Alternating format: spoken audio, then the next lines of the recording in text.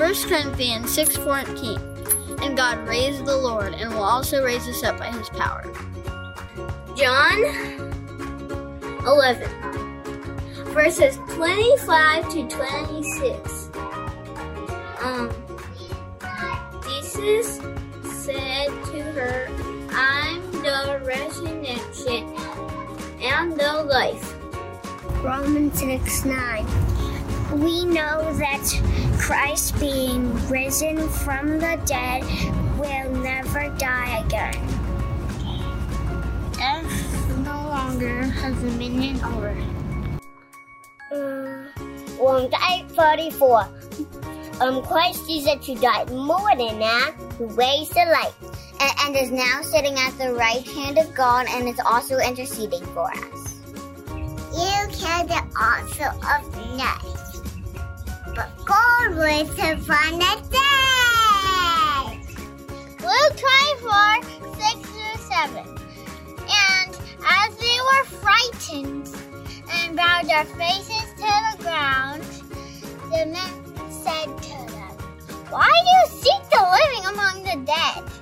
He is not here, but he is risen. God is risen! Now you say it, Maddie. Risen! He, son, risen. He's risen indeed!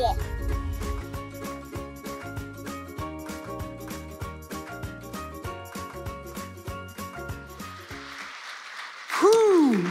He is risen. One more time. He is risen. Yes, he is. Amen. Good morning, church. My name is Josh Butler. I'm one of the lead pastors here at Redemption, and it's Easter. You made it. Whew. One of the first things I want to have us do this Easter morning is just take a deep breath. If you would inhale, exhale, take a deep breath. Take a deep breath. That is actually the motto for one of the most popular downloaded apps of this year, the Calm app, which helps people with their breathing. It's been kind of spiked in use here in anxious times this last year. It's now worth an estimated $2 billion. It's been downloaded over 100 million times. And it seems that we are curious and looking for help in how to breathe.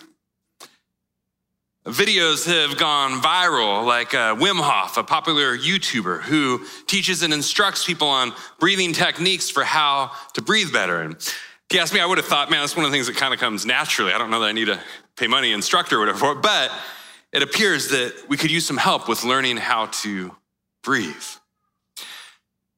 Now, breath is important because breath is a source of life. Did you know that you breathe on average around 22,000 times in a day? Inhaling oxygen and exhaling carbon dioxide. Your lungs expanding and contracting. Healthy breathing, they say, it boosts your immune system. It improves your mental concentration and your overall well-being. Maybe you found yourself paying more attention to your breath right here, right now, as I've been talking, which is good. You probably breathed about 20 plus times since I started. All right, well, Josh, why are you talking so much about breath? It's Easter. What are you talking about breath for? Well, because I find it interesting. One of the first things the risen Jesus does upon his resurrection is he breathes upon his disciples. We are in John 20 today, and if you want to open up your Bible there, if you got one, you can try to read, pull it up on your phone. We're in John 20 where we see that the risen Jesus gives us breath. That the risen Jesus, the first thing he does upon his resurrection is he breathes upon his followers. And that may sound weird or strange at first glance, because man, if I were to walk up to you and just breathe on you, you might be like, dude, what are you doing, right? Especially these days, right? So we can be like, dude, that's weird. Why is Jesus breathing on his followers? But it's actually a powerful sign. What we're gonna see is it means not only has Jesus risen for himself, but Jesus has risen to share his resurrection life with you. Jesus has come back from the grave. He has risen victorious to fill your sails, to blow up your breath, your lungs with fresh breath. He has come to fill you up with the very presence of God. It's the title for our Easter message this morning is Breathe Deep. Breathe deep. We can breathe deep because the risen Jesus gives us breath. Let's open up in John 20. Beginning in verse 19. On the evening of that day, it's the first day of the week, the doors being locked where the disciples were for fear of the Jews. Jesus came and he stood among them and he said to them, peace be with you. And when he had said this, he showed them his hands and his side. Then the disciples were glad when they saw the Lord. Well, the first thing we see here is that before Jesus arrives, his disciples are out of breath. They're out of air. They have just had the wind knocked out of them. Jesus has been dead for 3 days. John tells us here that it is the first day of the week, and in the Jewish calendar, the first day of the week is Sunday. Jesus has been dead since Friday. If you can put yourselves in their shoes, they have banked all of their hopes on Jesus, all their chips on Jesus, and now he is gone. All hope appears to be lost. They are disoriented, disillusioned, discouraged, probably asking, God, where are you?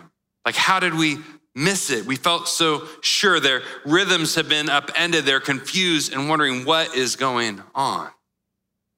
They are in the dark, metaphorically and also literally in the dark. John tells us that it is evening time here in verse 19, which means that it is dark outside. And he says that the doors are locked. They are inside, doors locked to protect them from the danger outside. That the very Jewish leaders of their people who put Jesus to death are now out for them. So they're inside. Check this. They're indoors, locked against the danger of the outside world. They're afraid, and they're wondering what the heck is going on. And I have to wonder whether the disciples are not a powerful picture of us this last year. Where the disciples are a powerful picture of you and I, because we have seen a lot between 2 Easters. You and I, we have seen a lot between 2 Easters. From last Easter to this Easter, as we come in this morning, we have seen many things. We have seen a worldwide sickness. We have grieved the loss of loved ones, of neighbors, people that we know of close and people who we have admired from far away. At times, we've experienced the tragedy of not being able to be with them in their final days and moments. We've seen a lot between 2 Easters. We've experienced smaller losses too. We have seen the loss of jobs, of income, of opportunities for our children, of plans that we had made for the future. We've seen a lot between 2 Easters. Not only that, we have seen isolation, working from home, school on Zoom, keeping touch with friends from afar. We've seen a lot between 2 Easters. And the craziest thing to me between these last 2 Easters is that breath itself has become dangerous. That the very source of life has become a vehicle for disease and for death. And could you have ever imagined that we would find ourselves having to protect ourselves from the source of life, the breath of each other? Can you relate to the disciples? And I want to ask, as we prepare to celebrate Easter, as we anticipate the arrival of first, where have you had the wind knocked out of you this year? Are there areas that have left you breathless, rhythms upended, of details and structure and plans for the future, things changed around. Have you found yourself at times going, God, what is going on? Can you relate to the disciples? And yet, John gives us a clue that something new is afoot. In verse 19, he says, it is the first day of the week. It is the first day, and this is a clue or a sign he's given us that something new is afoot. There is not only a new week, but there is a new beginning. There is a new creation that Christ has inaugurated. And suddenly, to their surprise, Jesus arrives and he speaks peace. Jesus arrives and he says, peace be with you. Peace be with you. And it says he showed them his hands and his side, the wounds, the marks of his suffering, but the suffering could not contain him. The grave could not hold him because he is risen from the grave, and he arrives in the darkened room and he speaks peace, the peace of God. Sandwiched between these peace be with yous 2 times is his wounds and his hands and his side. Is showing what his suffering accomplished, that he has borne our sin and our sickness, our suffering and our shame, but he has come out the other side with victory, and now he shares his victory and he comes to bring the peace of God. And I wonder what their sound of their breath was like in that moment. Because it says they were glad when they saw the Lord, and your breath, you breathe differently when you're glad than when you're sad. Your breathing patterns change when you're happy versus when you're afraid. When you are afraid, you can imagine being a kid and you're playing hide and seek and you're in the closet and you're hoping they don't find you and you're in the dark and you're kind of trying to hold your breath.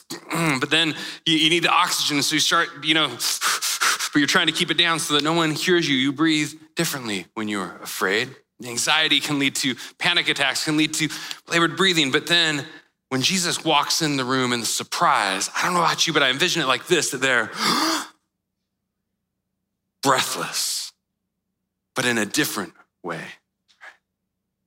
They're breathless, but in a different way. They find themselves that Jesus shows up and he takes their breath away, but he takes it away with joy because Jesus has knocked the wind out of death. Jesus has conquered the grave. He has risen victorious. He has defeated the final enemy, and he shows up in the dark place with the light of his presence, and it means the victory has been won.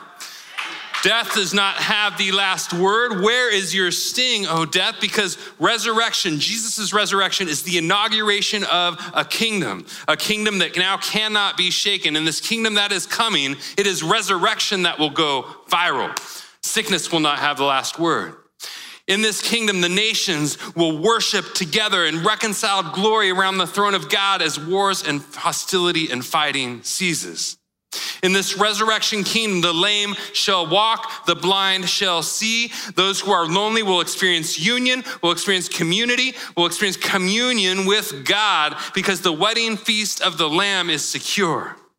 The Lamb who was slain is bringing a resurrection kingdom that will restore creation to God, that will bring heaven to earth and reconcile all creation and humanity. All those who would love and put their trust in him are brought into union with their Maker once more. Jesus has knocked the wind out of death, and he appears and he speaks peace. This victory, however, is not only for the future, it is also for today. We see this in verse 21. We pick up. It says, Jesus said to them again, peace be with you. Twice for emphasis. As the Father has sent me, even so I am sending you. I love that. Jesus sends us in the same manner that he was sent, in sacrificial love to the world.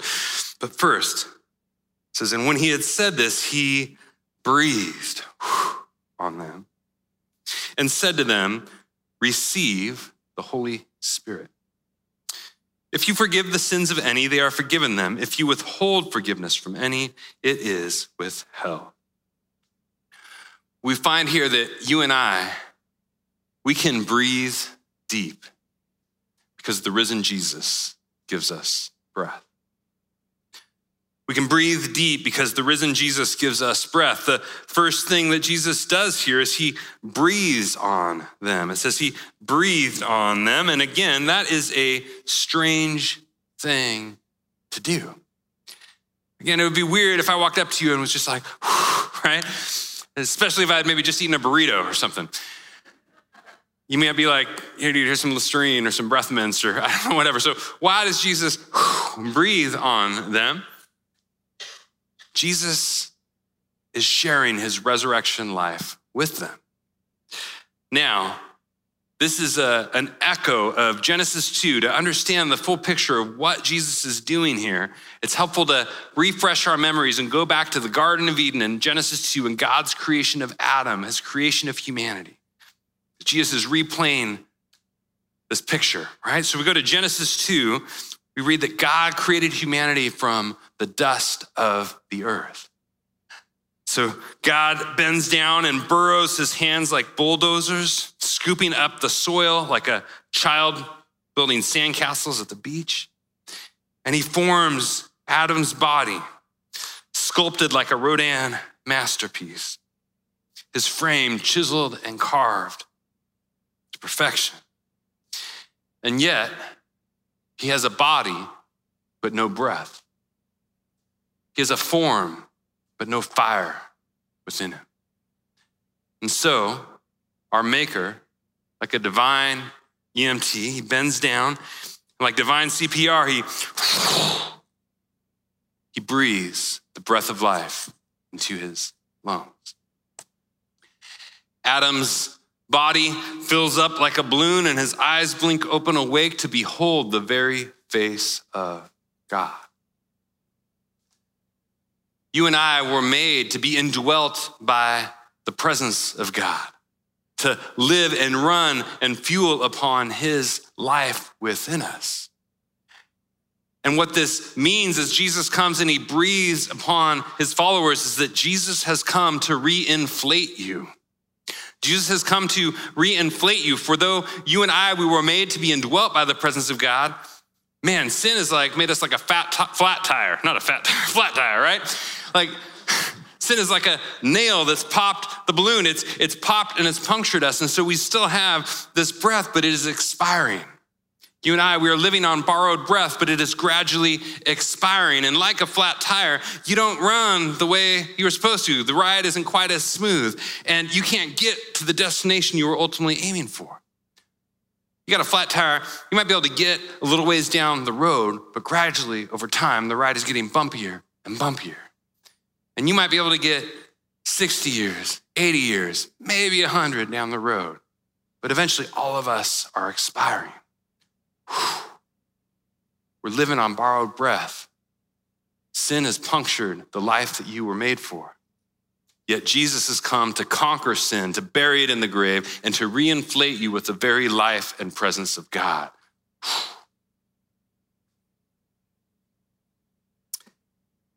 Jesus says here, receive the Holy Spirit. Verse 22, he says, receive the Holy Spirit. He breathed on them, and then he said, receive the Holy Spirit. He is explaining his act, what he is doing. Now, we miss this in English, but the words spirit and breath are actually the same word in the original language. So what Jesus is saying, he's breathing on them and saying, receive the holy breath, receive the divine spirit, receive the wind of God that I have come to bring, the resurrection wind of God, to blow in your sails again, to fill you back up with the life and the presence that you were made for. I remember once when I ran out of breath. I needed breath. I was out surfing and I was in high school. So me and my buddy, we went out surfing and I wasn't very experienced. He was very experienced, but we went out and we were having a blast. I remember it was Sunday morning because no one else was out there. It was just kind of a really chill day at the beach.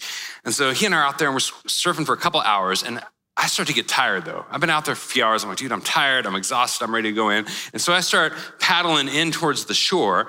Only something mysterious happened. I kind of look over at the rocks on the side, kind of the cliffs jutting out into the ocean, and thinking I should be going this way, but I'm paddling and I'm actually going this way.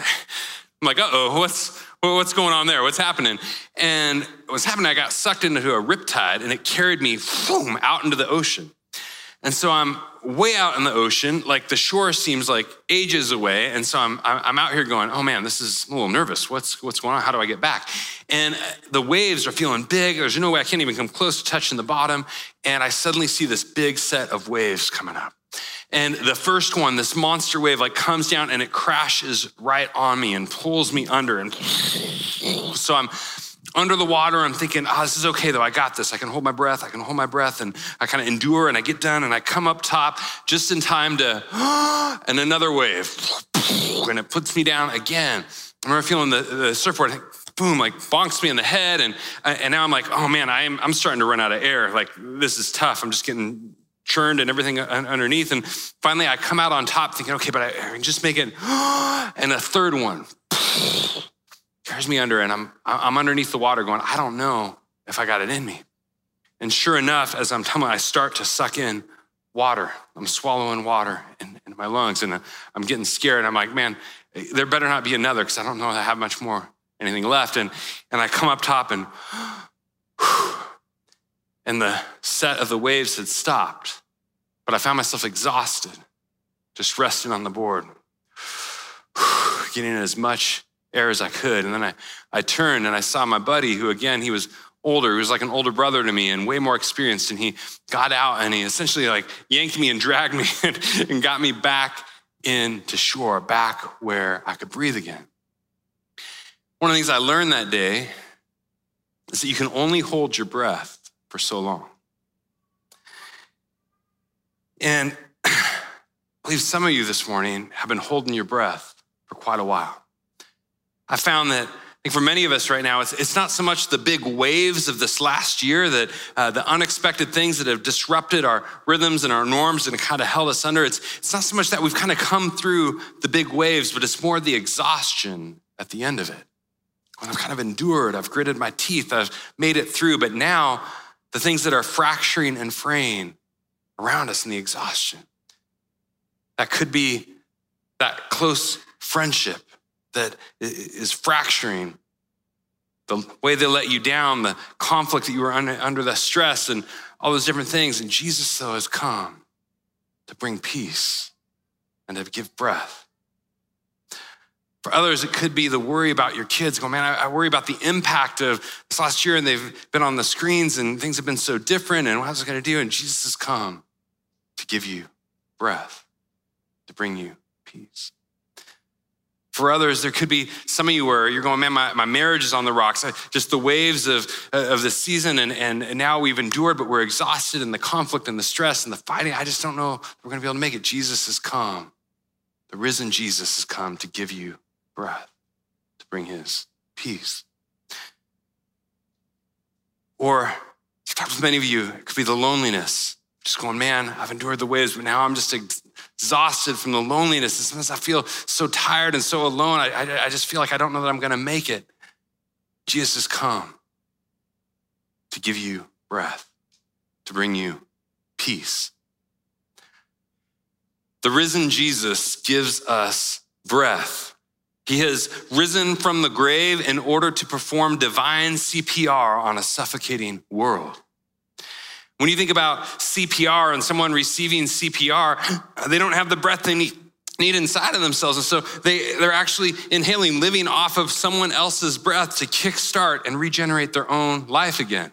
And that is similarly what Jesus has come to do for you and for I and for our suffocating world. He's come to draw down close like God had done so long ago and to breathe the breath of life, the presence of God back into our lungs. And the beauty of the gospel, the beauty of this thing is that Jesus, you don't need to go out and find the oxygen. In Jesus, the oxygen has come to find you. Jesus is way better than an app or a breathing instructor. I mean, those things are fine, they have their place, but those things can only try and teach you how to better breathe, maybe a better technique or a better thing, but they can't bring you the oxygen. The Calm app doesn't help you if you're underwater, right? But the power of Jesus, though, is that he's like the divine lifeguard who's come to pluck you up and pull you up and to resuscitate you and give you the very life and breath of God through his victory. Well, how do I receive the breath? Josh, like, what do I got to do? You might be asking, like, well, how do I receive that? How do I receive the breath? It's just as simple. All you got to do is inhale, right? All you got to do is say, yes, Jesus, I want it. Again, you don't have to go earn it. He's come to bring it to you. We just look to him and receive it. And Jesus has actually given us a sign, a powerful sign for how we receive the breath. He says, be baptized. Be baptized. Baptism, and it's kind of a symbol. It's actually a very powerful symbol to what we're talking about, because in baptism, you go under the water where you can't breathe, and then you get yanked up again where you can. Baptism, you go under the water as a sign of your identification with Christ in his death and in his burial. But then you get pulled up and yanked out of the water where you can breathe the breath of life again. And one of the things I love about baptism, is how we do this. Baptism is not a push-up, right? Like baptism is not you going down into your own strength and then you pushing yourself back up. No, baptism is you getting yanked up because you couldn't get yourself out of the water. And it's a sign that Jesus, like that divine lifeguard, he's come to rescue you and to yank you back up into life with him again. Into the name of the Father, the Son, and the Holy Spirit, raised with the breath of God in our lungs into the family of God.